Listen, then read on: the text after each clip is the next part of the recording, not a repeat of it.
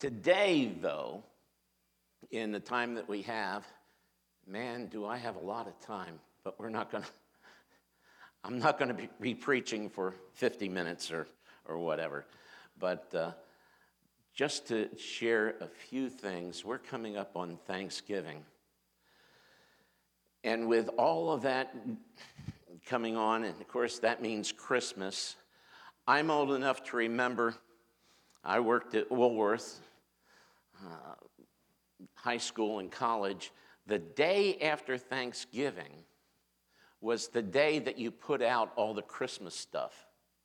It wasn't Black Friday. You took down the Thanksgiving stuff, brought out the Christmas stuff. Christmas decorations were in the stores before Halloween now. And it's Black Friday. It's totally different. We've lost something about the meaning of Christmas. It's become so commercialized. But I thought it'd be good as we have Thanksgiving coming up and then Christmas to think about some of the great privileges that we have as Christians. Sometimes and so often we get so down, we look at the news and there's nothing ever good on the news, and we have all kinds of things going on in our lives. There's pain, there's illnesses, a lot of different kinds of sorrows. But I'd like to share today, we have an awful lot of privileges. Now, I'm not going to go into a great detail of the passage that I want to look at today because I'm looking at it from the point of view of what are some of the privileges that we have as Christians. I'm going to be looking at 1 Peter chapter 1 this morning. 1 Peter chapter 1, and we're going to be looking basically at verses 3 and following after Peter greets the Christians that are scattered all over the place. And that's one of the reasons that he wrote to them, to encourage them. They've been suffering persecution. They are scattered. They need the encouragement because of all of the persecution that they are facing and they are going to face. And Peter wants to let them know that they are blessed. You've been through some situations here and you've been without a pastor for a few months and say, wow, is it worth it? It is worth it to stand for the truth of the Word of God and look beyond the problems and realize that God is there in the middle of the problems, but to look at what we have, all because of Jesus and his love for us. In these verses, and especially beginning at verse 3, we find the provision that we have for salvation. Have you ever thought about what a great gift we have in salvation? And I use that word gift because it is not something that we earn. You go out on a job and you work all week, and at the end of the week, you get a paycheck.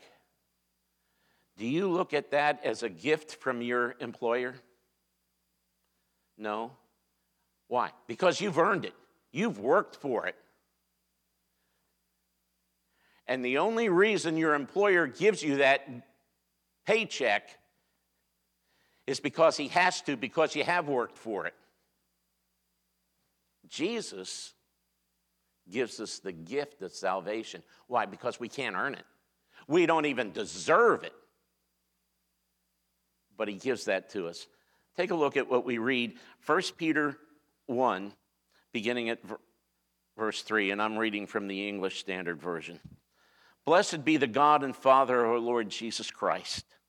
According to his great mercy, he has caused us to be born again to a living hope through the resurrection of Jesus Christ from the dead, to an inheritance that is imperishable, undefiled, and unfading, kept in heaven for you, who by God's power are being guarded through faith for a salvation, ready to be revealed in the last time.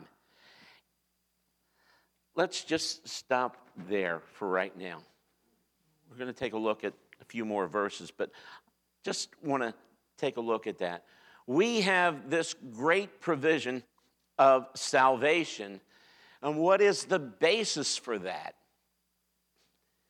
It's God's mercy. His mercy.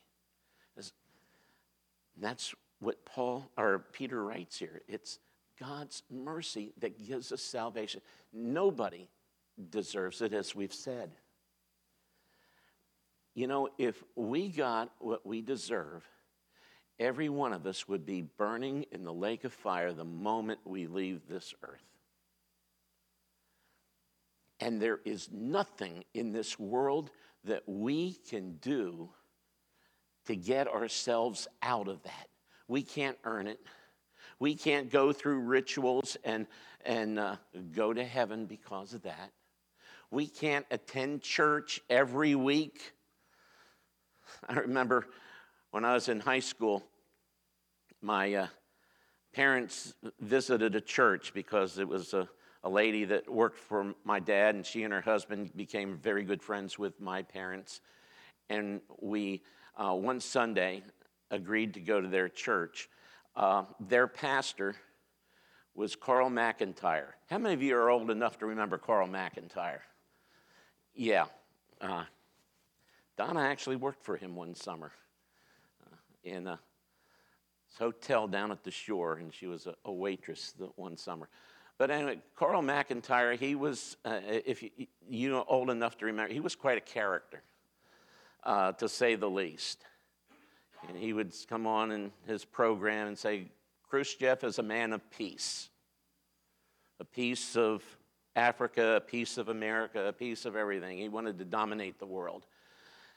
Well, a lot of his preaching was more political than the gospel. However, he also did teach the word. But as we went into the house, the church, we were greeted by a man, and he had his entire side of his coat covered with medals for perfect attendance in Sunday school. And he hadn't missed Sunday school in 30 years. And he wanted everyone to know as they came in the door that he had all those medals and he hadn't missed Sunday school.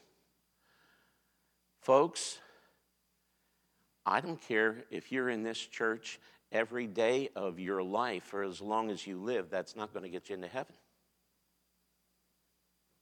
It doesn't work that way. I don't care how much you serve the Lord, so to speak, singing, giving, teaching. If you don't know Jesus Christ as Lord and Savior, you have absolutely nothing. Well, one of the great privileges is that God has provided for that, and it's all based on His mercy because He gives us what we don't deserve. We have grace. Mercy is really giving us something that we never earned. It's just like grace. They're both sides of the same thing. But God's mercy, He cares about. We deserve something, but He doesn't give us what we deserve. You know, when I disobeyed my parents, and I did that every once in a while, but my dad had a great deterrent. He'd start loosening his belt, and I knew what that meant. Then I would get just what I earned and deserved. Very rarely, maybe once, he started that, and I said, I'm sorry. He said, okay, don't do it again. I didn't get what I deserved. That was mercy. Everything we have is by the mercy of God. And it is assured to us, our salvation, not only provided to us by his mercy, but we are assured of it because of his resurrection. That is what's amazing to me, that we have this living hope through the resurrection of Jesus Christ. Jesus went to the cross. He died on the cross to pay for our sins. The problem is this: if he never rose from the dead, it wouldn't make any difference at all. It's the resurrection that assures us that the price has been fully paid. And isn't it great in the Old Testament? You go to the Old Testament, Isaiah 53, where it talks so much about why Jesus died. In that same chapter, it also talks about that he would live again. In Psalm 22, David wrote about, well, he didn't know he was writing about the crucifixion. But you read those first 18, 19 verses of Psalm 22, and it describes the crucifixion to a T, 1,000 years before it happened. Even to the point of the soldiers gambling for his garments. But the rest of that psalm deals with the resurrection. The whole point of our hope is that we have a living Savior. We have a living Lord. If he stayed dead, we would have no hope at all. So I believe we're really privileged that Christ cares about us. And we have a guaranteed inheritance.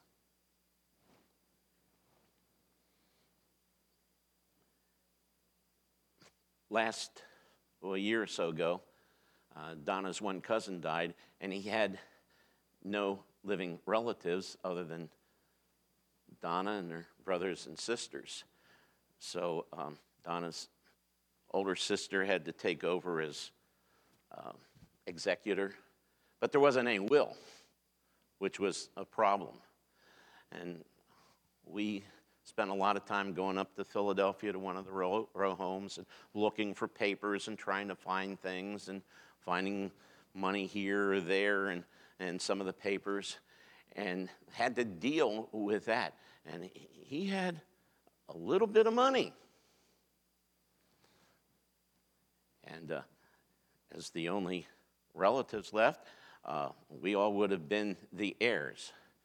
You know, wow, we're going to get some money. Wait a minute. He had a lot of bills. And so all those bills had to be paid. And so there wasn't any money. And some people look forward to getting, man, I'm going to have this. We have an inheritance that no one can take away from us. We have an inheritance that is imperishable, undefiled, and unfading. It can't dissipate. It can't disappear. It's always going to be there. Wow. We have something wonderful to look forward to. As we read the word about what heaven is like. And by the way, you know, we live in a world where there are preachers that say, well, everybody goes to heaven. God is love and no one will ever go to hell. I don't believe they have ever read the Bible. And they certainly have never been listening to the words of Jesus. You know, Jesus talked a whole lot more about hell than he ever did about heaven. Why? He doesn't want anybody to go there, but he doesn't save anybody against their will. And by Jesus' own words, the vast majority of people on the face of the earth are going to an eternal hell, the lake of fire. Why? It's an inheritance that they earned.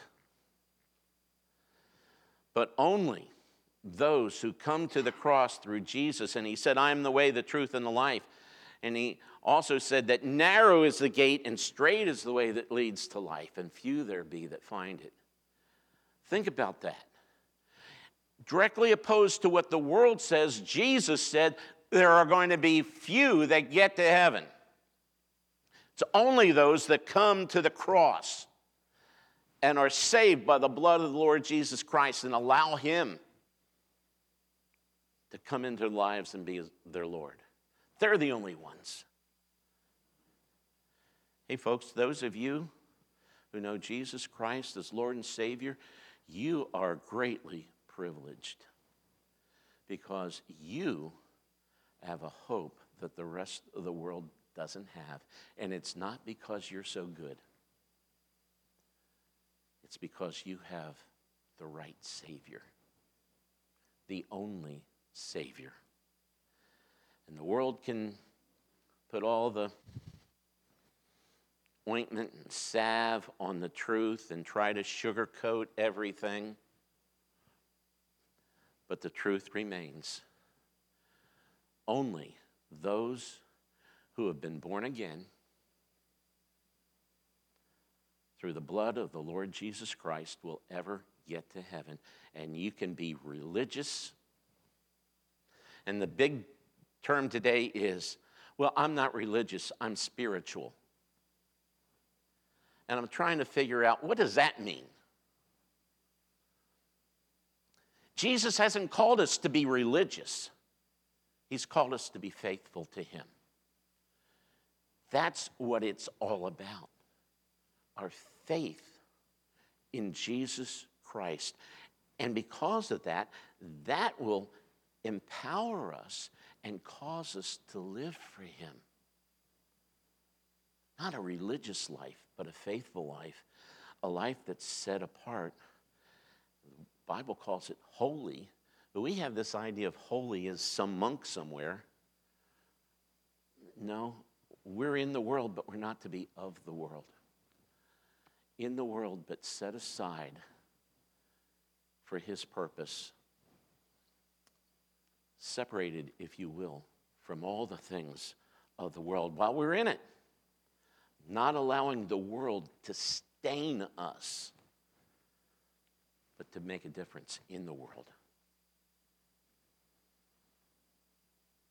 Well, that inheritance, undefiled.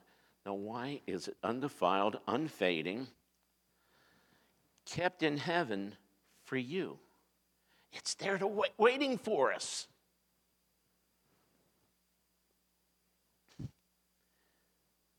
I remember as a kid, I wanted a bicycle. I think I was in 3rd grade, and I really wanted a bicycle. I remember walking with my mom downtown one day. We were living in Asbury Park, New Jersey, at the shore. We walked by a store, and I said to her, let's go in there. Maybe they have a bicycle. I said, well, we can't afford it right now. I said, well, maybe we'll find one for $1. Well, I had no concept. I just wanted the bicycle. And you know, my next birthday, I got the bicycle. And I was thrilled. But you know what happened that same day? They gave my little sister a bicycle too.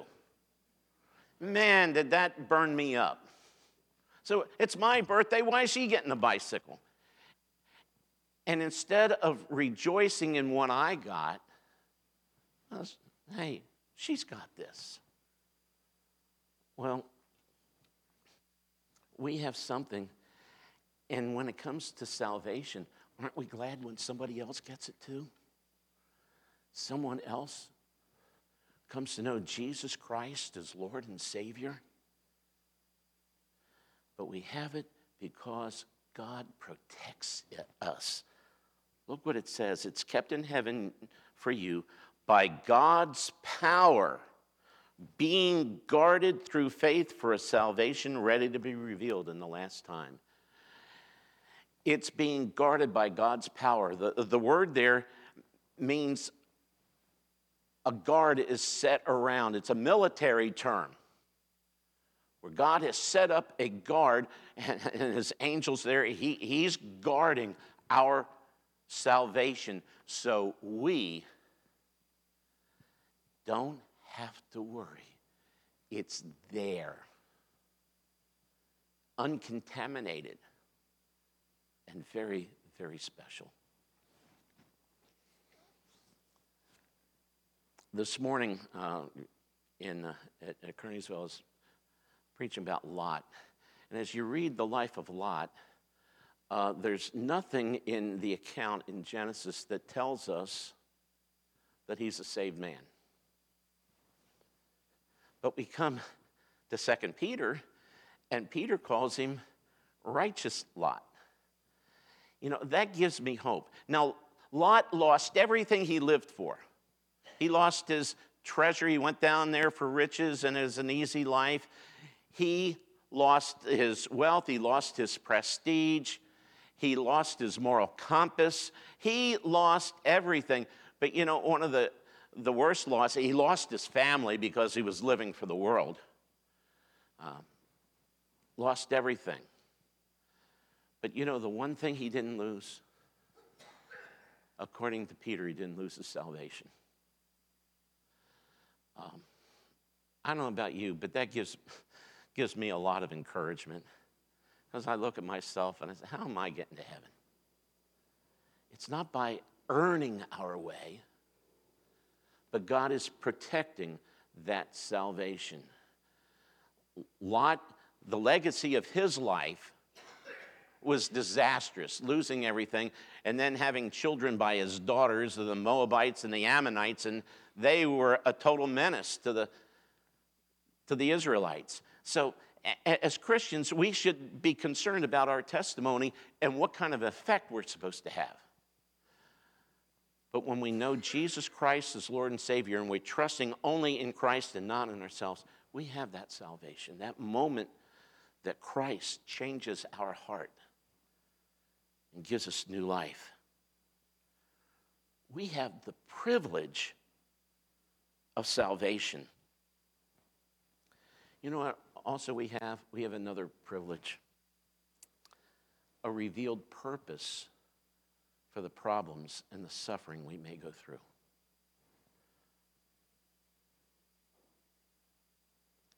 Look at verse 6.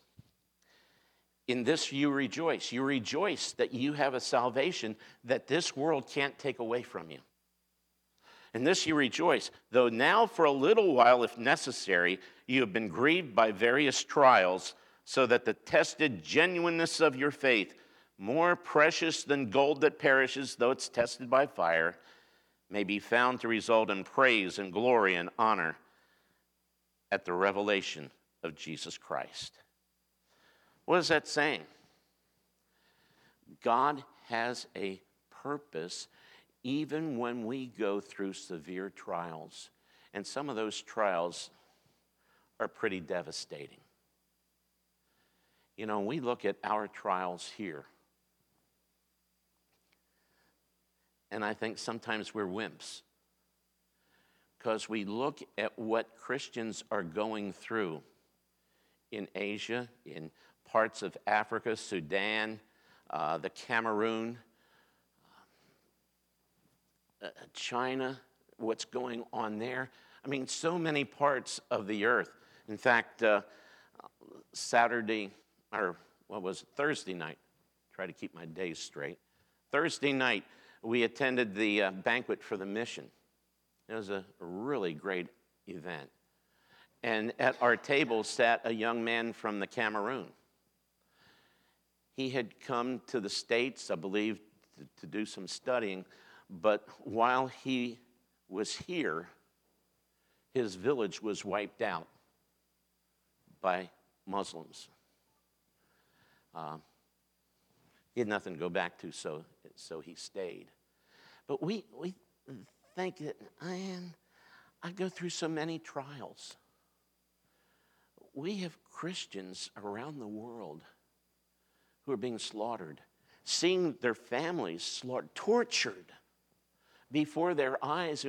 How can a good God allow this to happen? God has purpose, and we may not see it, but he tells us ahead of time. In this life, you will have tribulation. He didn't say in this life, you are going to have a life of ease and grandeur and have everything you ever wanted, and you're going to live your best life now, and God wants you rich and famous and everything like that. And Christians are sending all their hard-earned money to these charlatans. And you know the only person getting anything out of it? The charlatans. They're getting rich. You know what they're not getting? Saved. Salvation. We will face persecution. Now,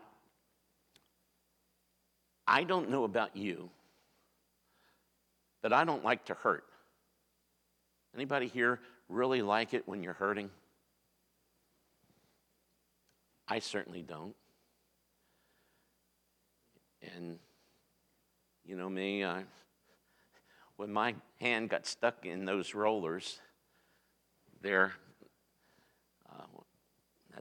beginning of the second semester of seminary, and I got stuck in there, and I was in there for that 45 minutes while they desperately tried to take the thing apart to get me out. And praise God for Jay Fretz, who was working there too. He got in and was able to do it. But, you know, as I was there, and everybody in the factory came to watch me. I don't know what they expected me to do. Maybe faint away or whatever, but God was taking care of me then. But I wasn't there on my knees, stooping down and saying, Lord, thank you for allowing me to crush my hand. That thought really did not pass my mind at the time. Looking back on it, all these years later, I see some really good that came out of it because it taught me a lot more than that semester of seminary probably couldn't have. But it taught me what people in the hospital are going through. It also taught me what people who are hurting are going through. God had purpose in that. And when we're going through trials, God has purpose. He is refining us, strengthening us. And that's what the word says here. It reveals the reality of our faith.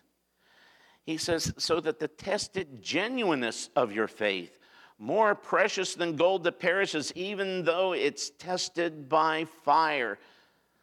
Wow. We don't understand faith until we're tested.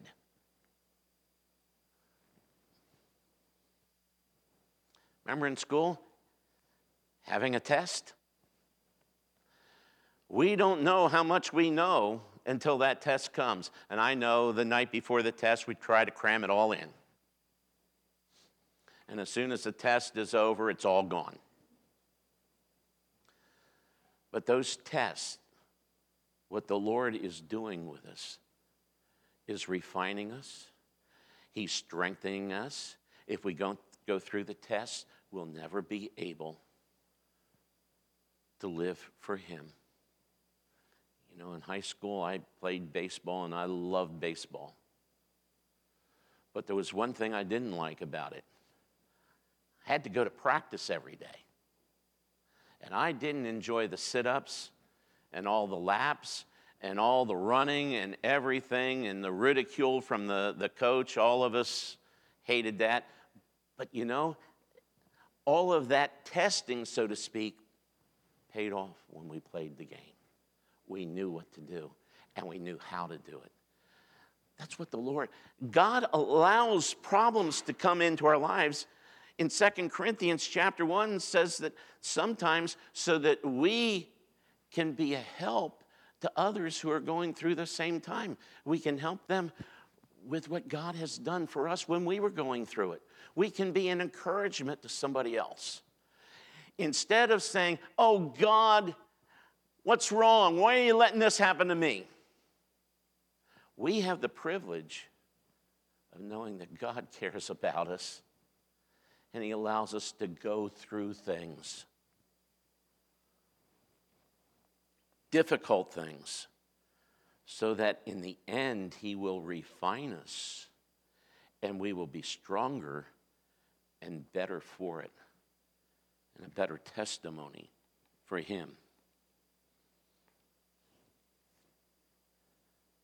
And what does it say there at the end of that verse? So that it may be found to result in praise and glory and honor at the revelation of Jesus Christ. We can praise the Lord for getting us through, but you know what else we get? We come through that and we're successful because God, by His grace, has taken it through us and we've come out the victor. It's so that we can get an A+ at the appearing of the Lord. We've been tested and we've been found faithful, and God allows us to have praise and glory at the honor of the Lord, at the appearing of the Lord Jesus Christ. How about you? Don't you want to hear when you face the Lord, well done, thou good and faithful servant? That's what we live for. And then we give all the praise, the honor, and the glory back to the Lord because it's all because of Him and through Him. We have the privilege of understanding that God doesn't allow anything to come into our lives that He doesn't have purpose. And again, it may be years down the line before we see any purpose. But that's where faith comes in. We need to trust the Lord. So we have that provision of salvation. We have purpose in our suffering. But also say, we have a possession that the prophets and the angels didn't have.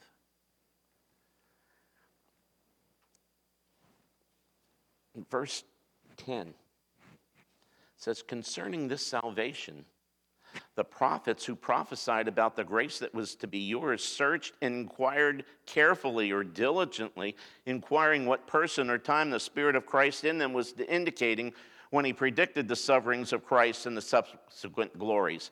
It was revealed to them that they were serving not themselves, but you in the things that have now been announced to you through those who preached the gospel to you, things the Holy Spirit sent from heaven, things into which the angels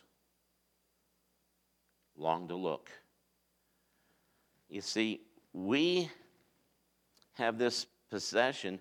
You might say we have a perspective that even the prophets and the angels didn't have. The prophets wrote as they were guided by the Holy Spirit. They didn't understand everything that they were writing. David, when he wrote Psalm 22, didn't understand that he was writing about the crucifixion. He was talking about things that were going on in his life, and he was writing all of those things, but the Holy Spirit was guiding him as he wrote.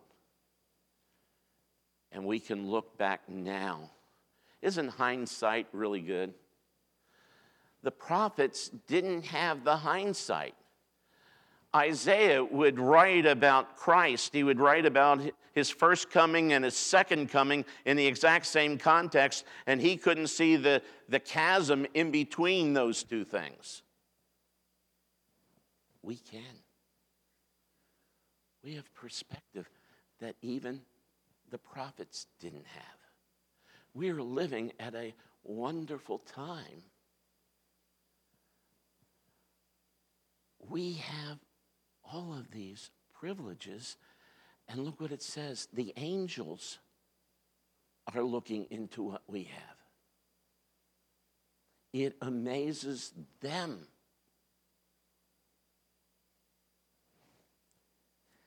You know, salvation is not afforded to the angels. The angels that sin, no redemption.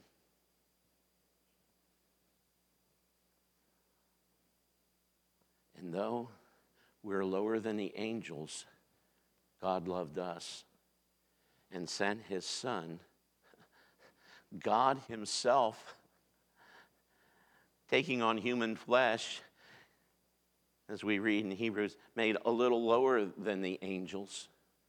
All of a sudden, he's one of us. I'm sure the angels had to be astonished and amazed at that. And they're watching us, they're guarding us as well. But I'm sure the astonishment, God cares for these sinful beings. Folks, we ought to be really thankful for what we have in the Lord Jesus Christ. And later on, Peter writes, we have perfection. The perfection of Christ's sacrifice. We're not bought with silver and gold, all of those things. We're bought with the blood of Jesus Christ, the precious blood of the Lord Jesus.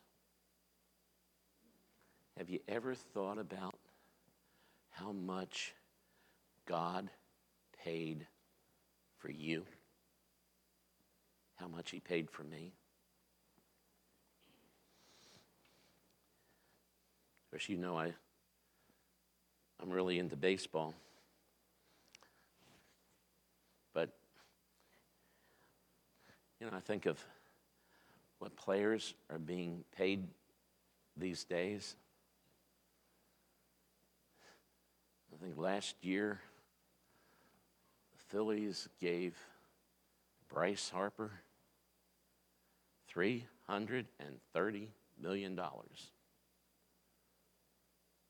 play baseball.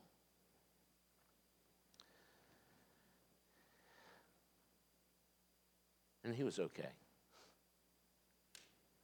I don't think he was worth $330 million. But